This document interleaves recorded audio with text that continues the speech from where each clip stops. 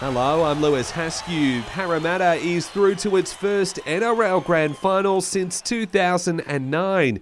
The Eels securing their spot last night with a 24-20 victory over the Cowboys in Queensland. It gives the side a chance to end a more than 3-decade premiership drought.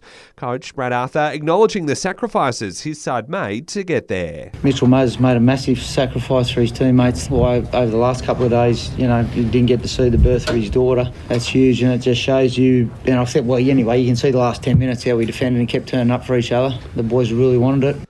Cowboys coach Todd Payten says he's proud of his playing group despite their loss last night.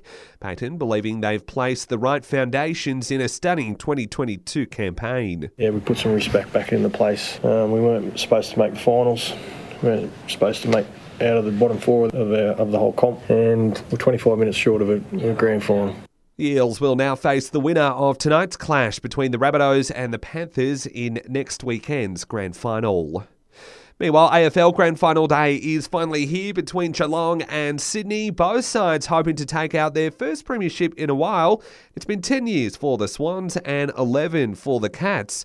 A question mark still hangs over Geelong's Max Holmes, with the 20-year-old missing yesterday's captain run as he continues his recovery from a hamstring injury, although skipper Joel Selwood is remaining optimistic. He's given himself the best shot, so we'll see how that comes up, but he's done a mighty effort to give it a go.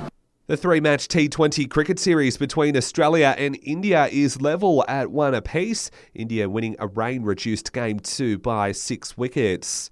The Wallabies are in action against the All Blacks later today. Australia out for revenge at Eden Park after that 2-point loss to New Zealand here in Melbourne.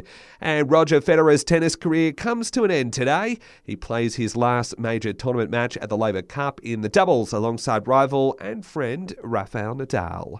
And that's the latest from the Sport Report team. Join us again tomorrow morning for more sports news headlines.